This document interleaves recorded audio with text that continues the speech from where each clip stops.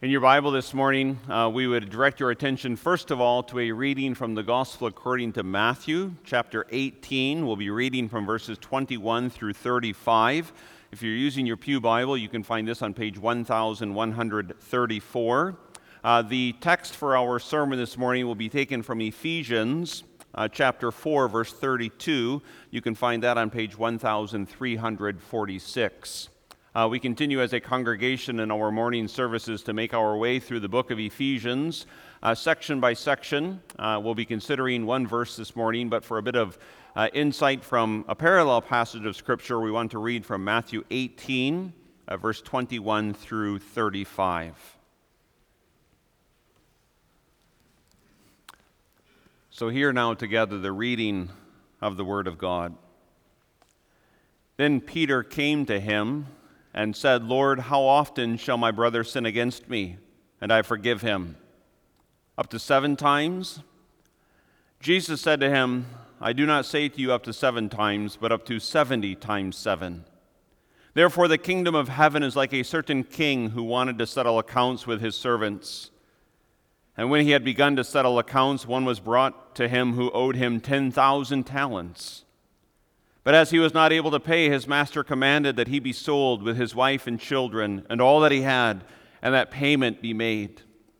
The servant therefore fell down before him, saying, 'Master, have patience with me, and I will pay you all.'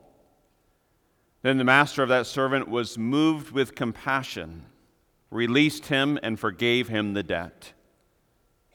But that servant went out and found one of his fellow servants who owed him 100 denarii. And he laid hands on him and took him by the throat, saying, 'Pay me what you owe.' So his fellow servant fell down at his feet and begged him, saying, 'Have patience with me, and I will pay you all.' And he would not, but went and threw him into prison till he should pay the debt.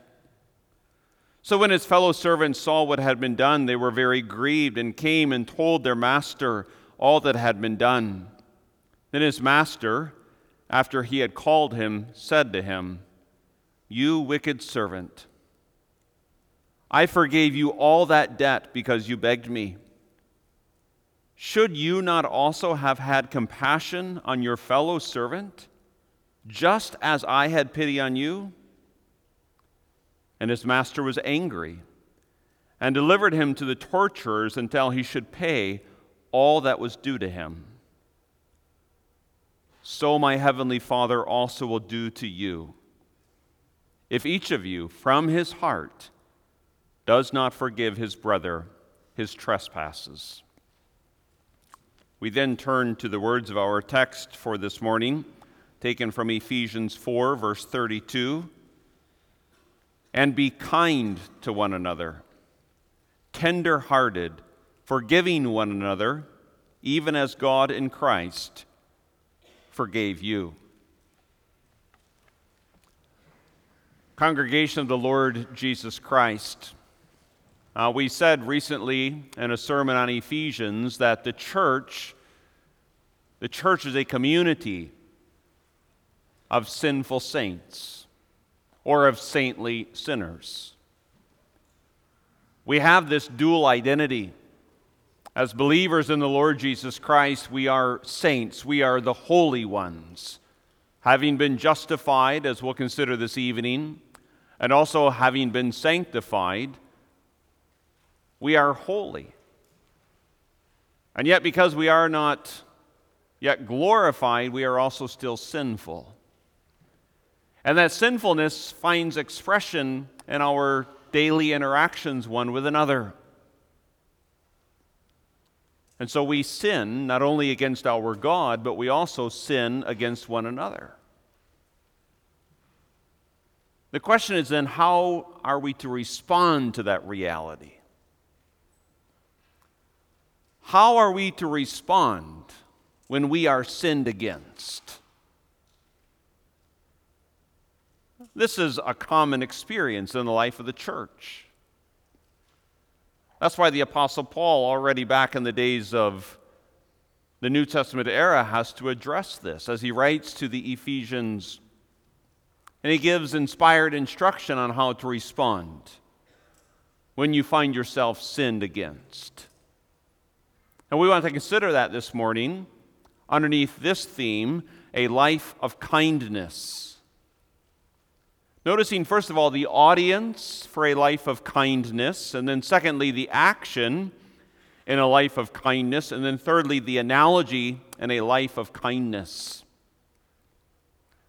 Your God, my God, calls us to live a certain way, not in order to become His people. Remember, in Ephesians, as in all of Paul's epistles, the theological indicatives come first. What God has done in Christ comes first.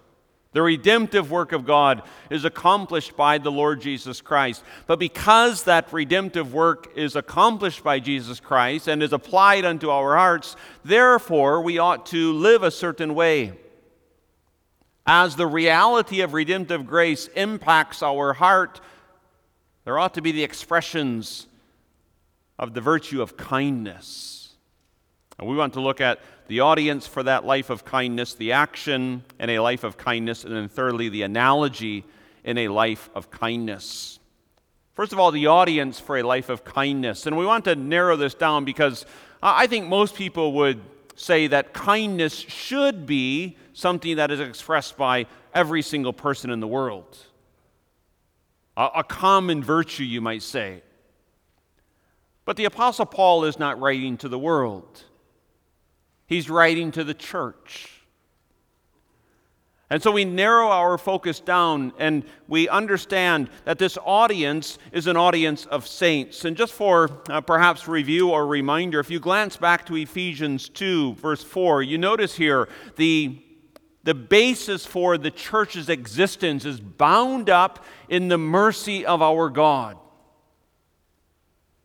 Something we always do well to remember, that our identity as Christians, our identity as a Christian church, is not because of anything that we have done. It's not of anything that we in and of ourselves are, but rather it's bound up in the very character of God's grace and of His mercy.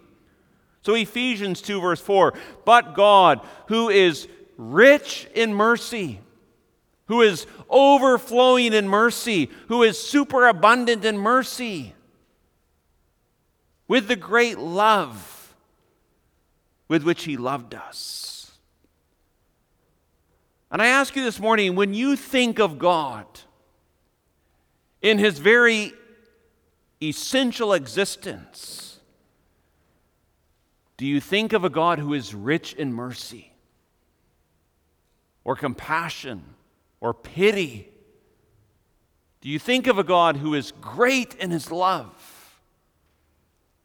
of His selfless sacrificial service to those whom are the objects of His favor? You can just glance at other verses here. You can look down at verse 13.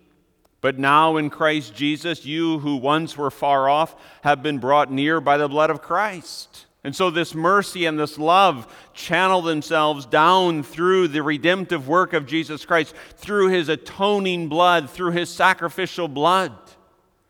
You can continue and look at verse 19 through 22. Now, therefore, you are no longer strangers and foreigners, but fellow citizens with the saints and members of the household of God, having been built on the foundation of the apostles and prophets, Jesus Christ Himself being the chief cornerstone, in whom the whole building being fitted together grows into a holy temple in the Lord, in which you also are being built together for a dwelling place of God in the Spirit. And so there is this corporate identity of the church. There are many members of the church, but all members have their existence on the same ground. The grace and the mercy of God, the blood of Jesus Christ. And in our minds, when we think about that fellow member who is in front of us or behind us or to the left of us or to the right of us, or in a fellow neighboring congregation or in a fellow neighboring state or nation,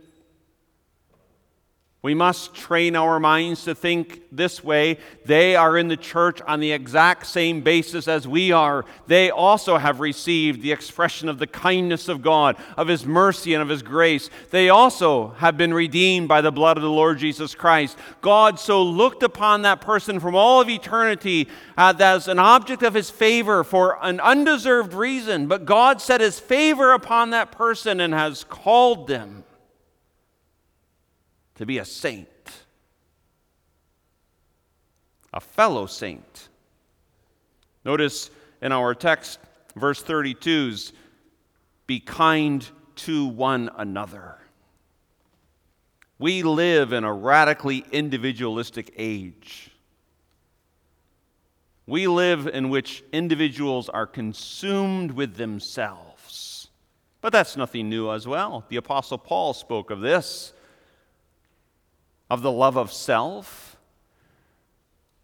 But in an antithetical sort of stream of thought, the Scriptures come and continually emphasize this corporate identity of the saints, of the church. One another.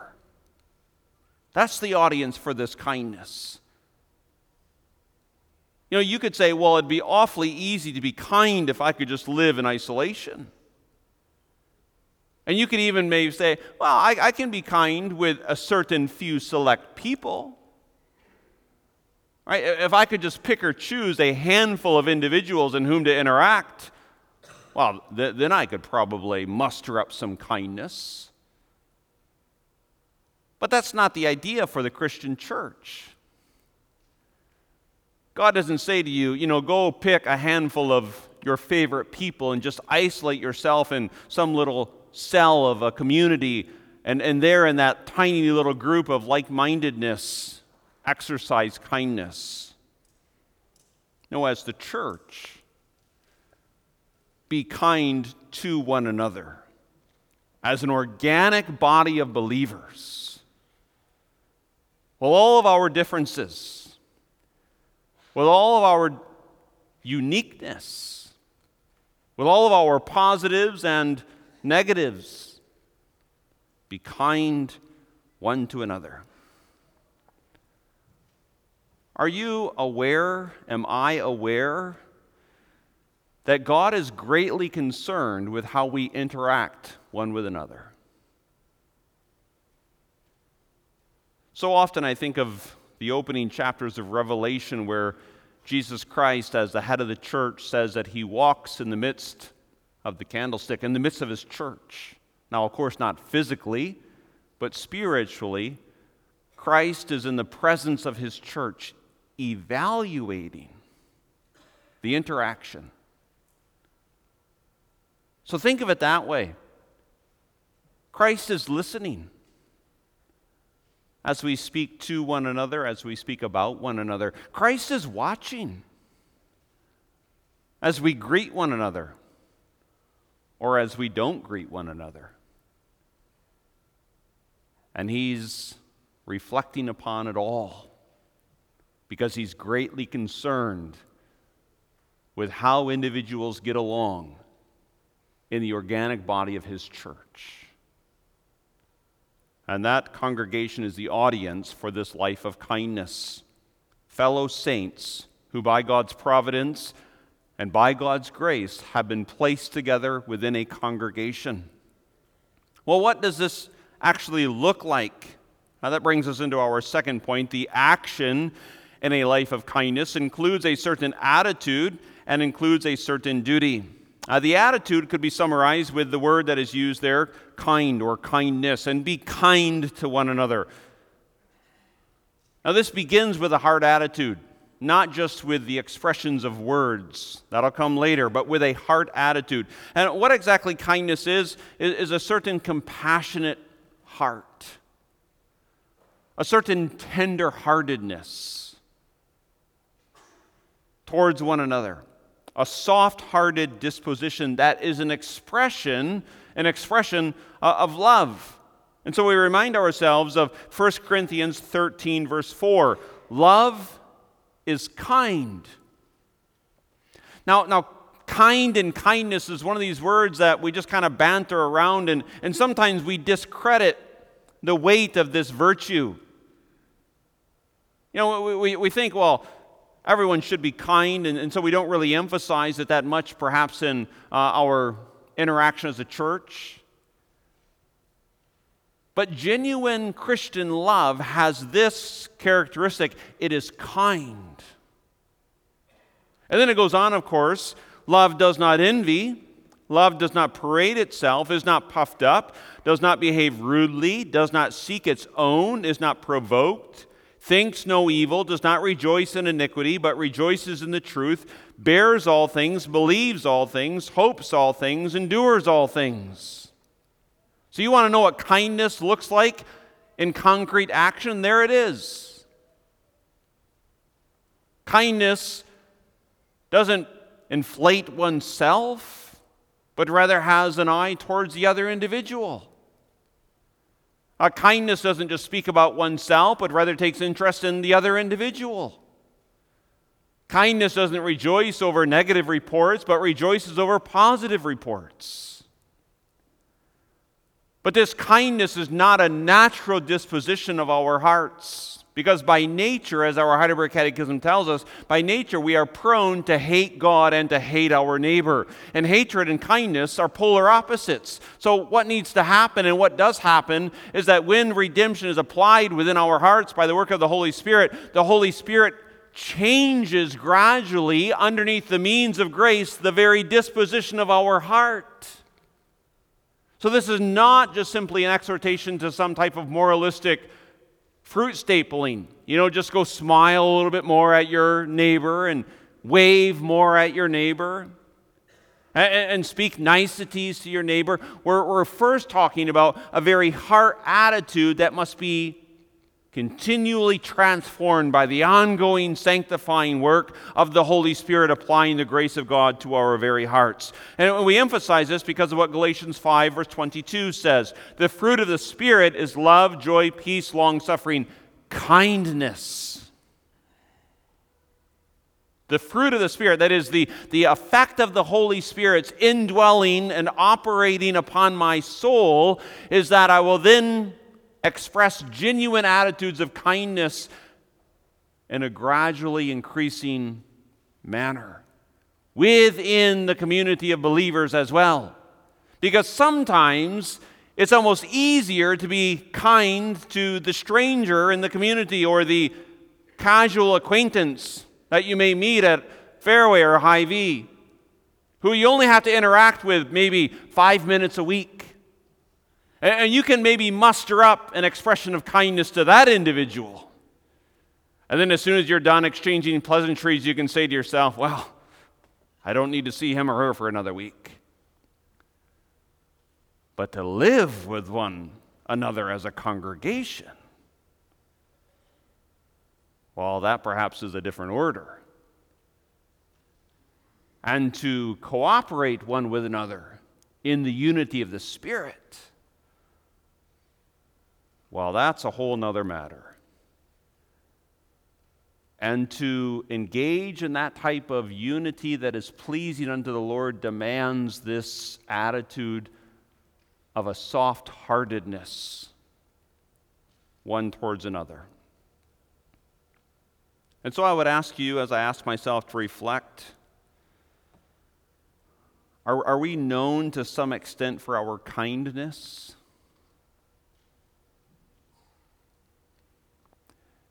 Think if you were to ask the person in the pew in front of you, or the person in the pew behind you, or the person who sits on the other side of the sanctuary every Sunday, if you were able to poll them and say, would you characterize me as a kind person? What would their answer be?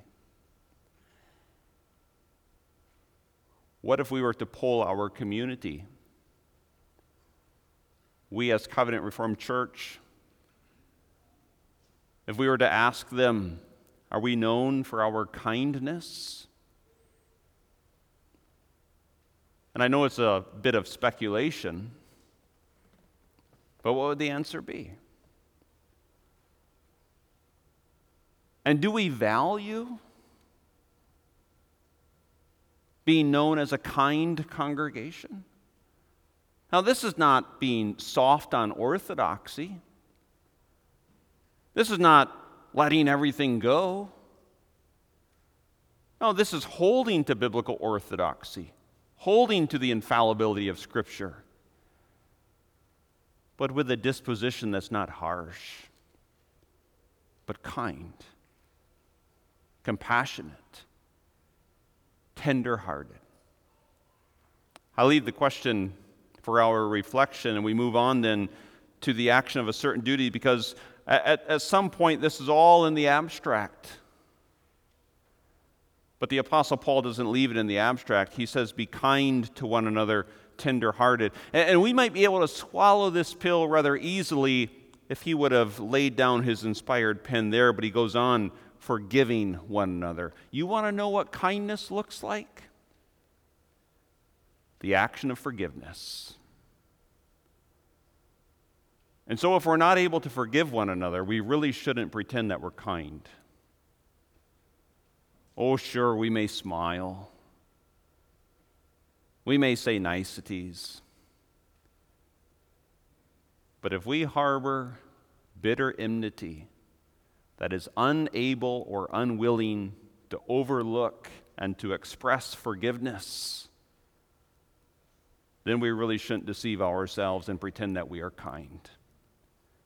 Because kindness evidences itself with forgiveness.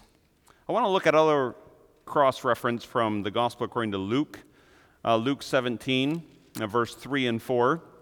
Because you notice in our text that this forgiving one another, even as God in Christ forgave you, and we'll get to that in our third point, the analogy, but I just want to hint at this already in Luke 17, verse 3 and 4. And there the apostle recounts this interaction between Jesus and his disciples. Take heed to yourselves.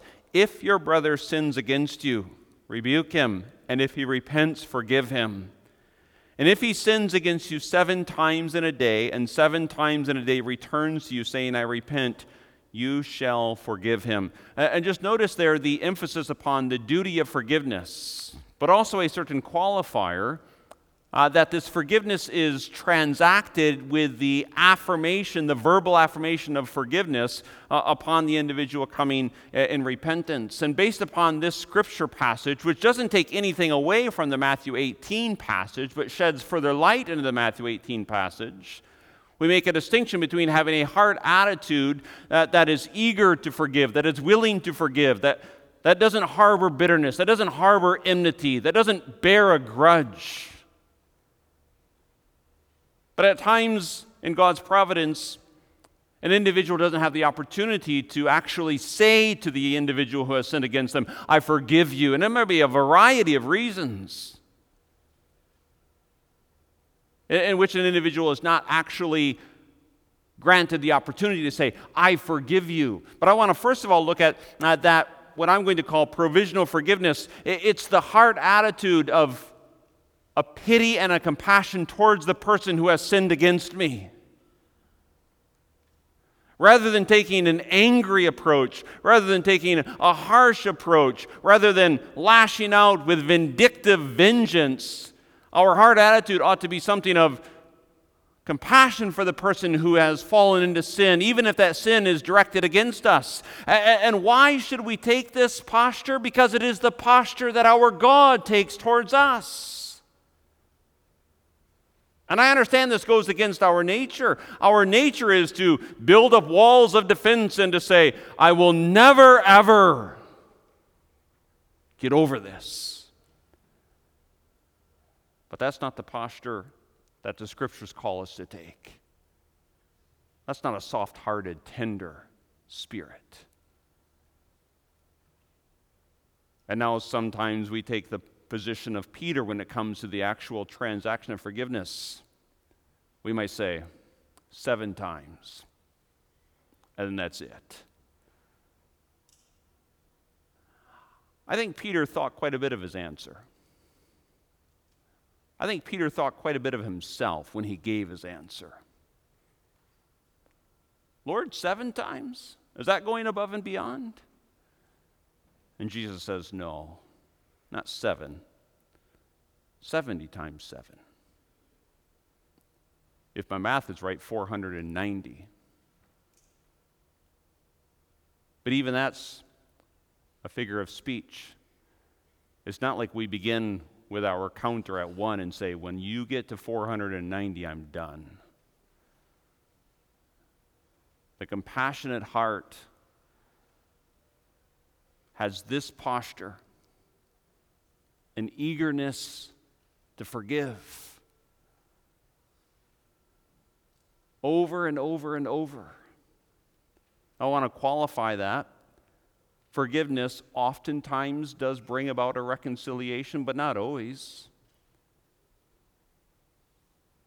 Sometimes the brokenness that comes with the result of sin eliminates the possibility for a full reconciliation. For example, in the case of abuse or something of that nature. But generally speaking, we don't set limits. We don't set limits on forgiveness. But now I imagine that there's a heart or two saying, even as my own does sometimes, why in the world should we have this attitude? And that brings us into our third point, the analogy and a life of kindness. If you go back to the words of our text, there are two words translated there in the English that ought to really impact our attitude and our actions, and they're those two words, even as.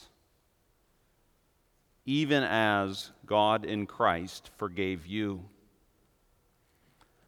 I want to read you three texts that shed light on this even as. Matthew 6, verse 14 and 15. If you forgive men their trespasses, your heavenly Father will also forgive you. But if you do not forgive men their trespasses, neither will your Father forgive your trespasses. If you do not forgive men their trespasses, neither will your Father forgive your trespasses. Not because our action of forgiving our fellow man is meritorious to earn the forgiveness, but rather because a persistent refusal to forgive our fellow man shows that we have never really experienced the redemptive grace of God. Seen in the light of the parable that Jesus gave of the man who had been forgiven much, but then went out and laid his hands on his neighbor's throat and said, "Pay me what you owe." 1 John 1, verse 9, if we confess our sins, he is faithful and just to forgive us our sins and to cleanse us from all unrighteousness. Luke 6, verse 35 and 36, but love your enemies, do good and lend, hoping for nothing in return, and your reward will be great, and you will be sons of the Most High.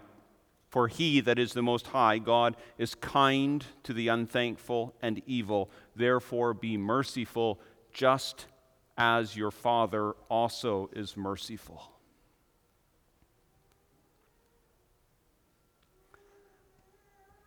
In the parable that Jesus gave, the servant owed an enormous amount of money to the master.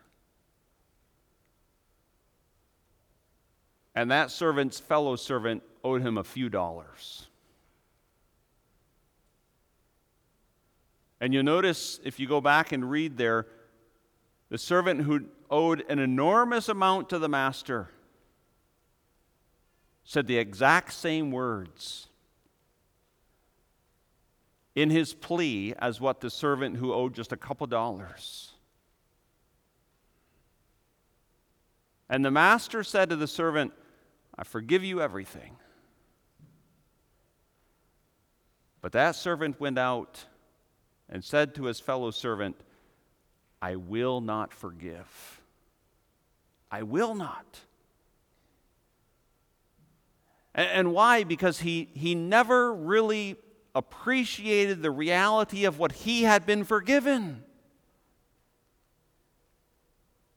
He refused to give his fellow servant the few offenses because he had never really grasped the extent of the mercy of God.